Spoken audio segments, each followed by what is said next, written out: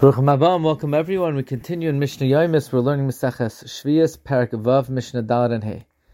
When in year 8 are you allowed to buy produce in the market and not have to be concerned that maybe it's from Shemitah? When after Shemitah you're allowed to buy vegetables and assume it came from the 8th year?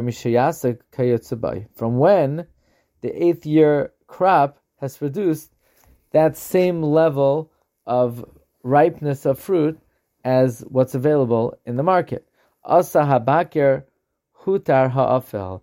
And when the early ones become ripe, you're even allowed to buy the late ones. Meaning, if a species ripens early, you could buy the same produce even in a place where it ripens later, because you could assume it came from the place where it ripens earlier.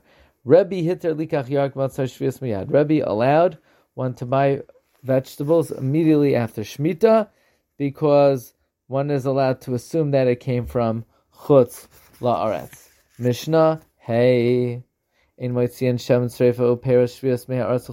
cannot remove oil of Truma that has to be burnt because it's Tameh or Shemitah. You want to remove Shemitah produce from Eretz Yisrael. You can't remove it because since Shemen Sreifa has to be burnt in Eretz Yisrael and the produce of Shemitah have to be Nizbayer in Eretz Yisrael, you can't take it out of Eretz Yisrael. Amar Reb Shimon says, Shamati, I heard Befeirosh explicitly Shemaitzian LaSuria, you could export to Syria because that's still considered part of Eretz Yisrael for Shemitah and Maitzian LaChutz, but you cannot take it out to the diaspora. Wishing everyone a wonderful day.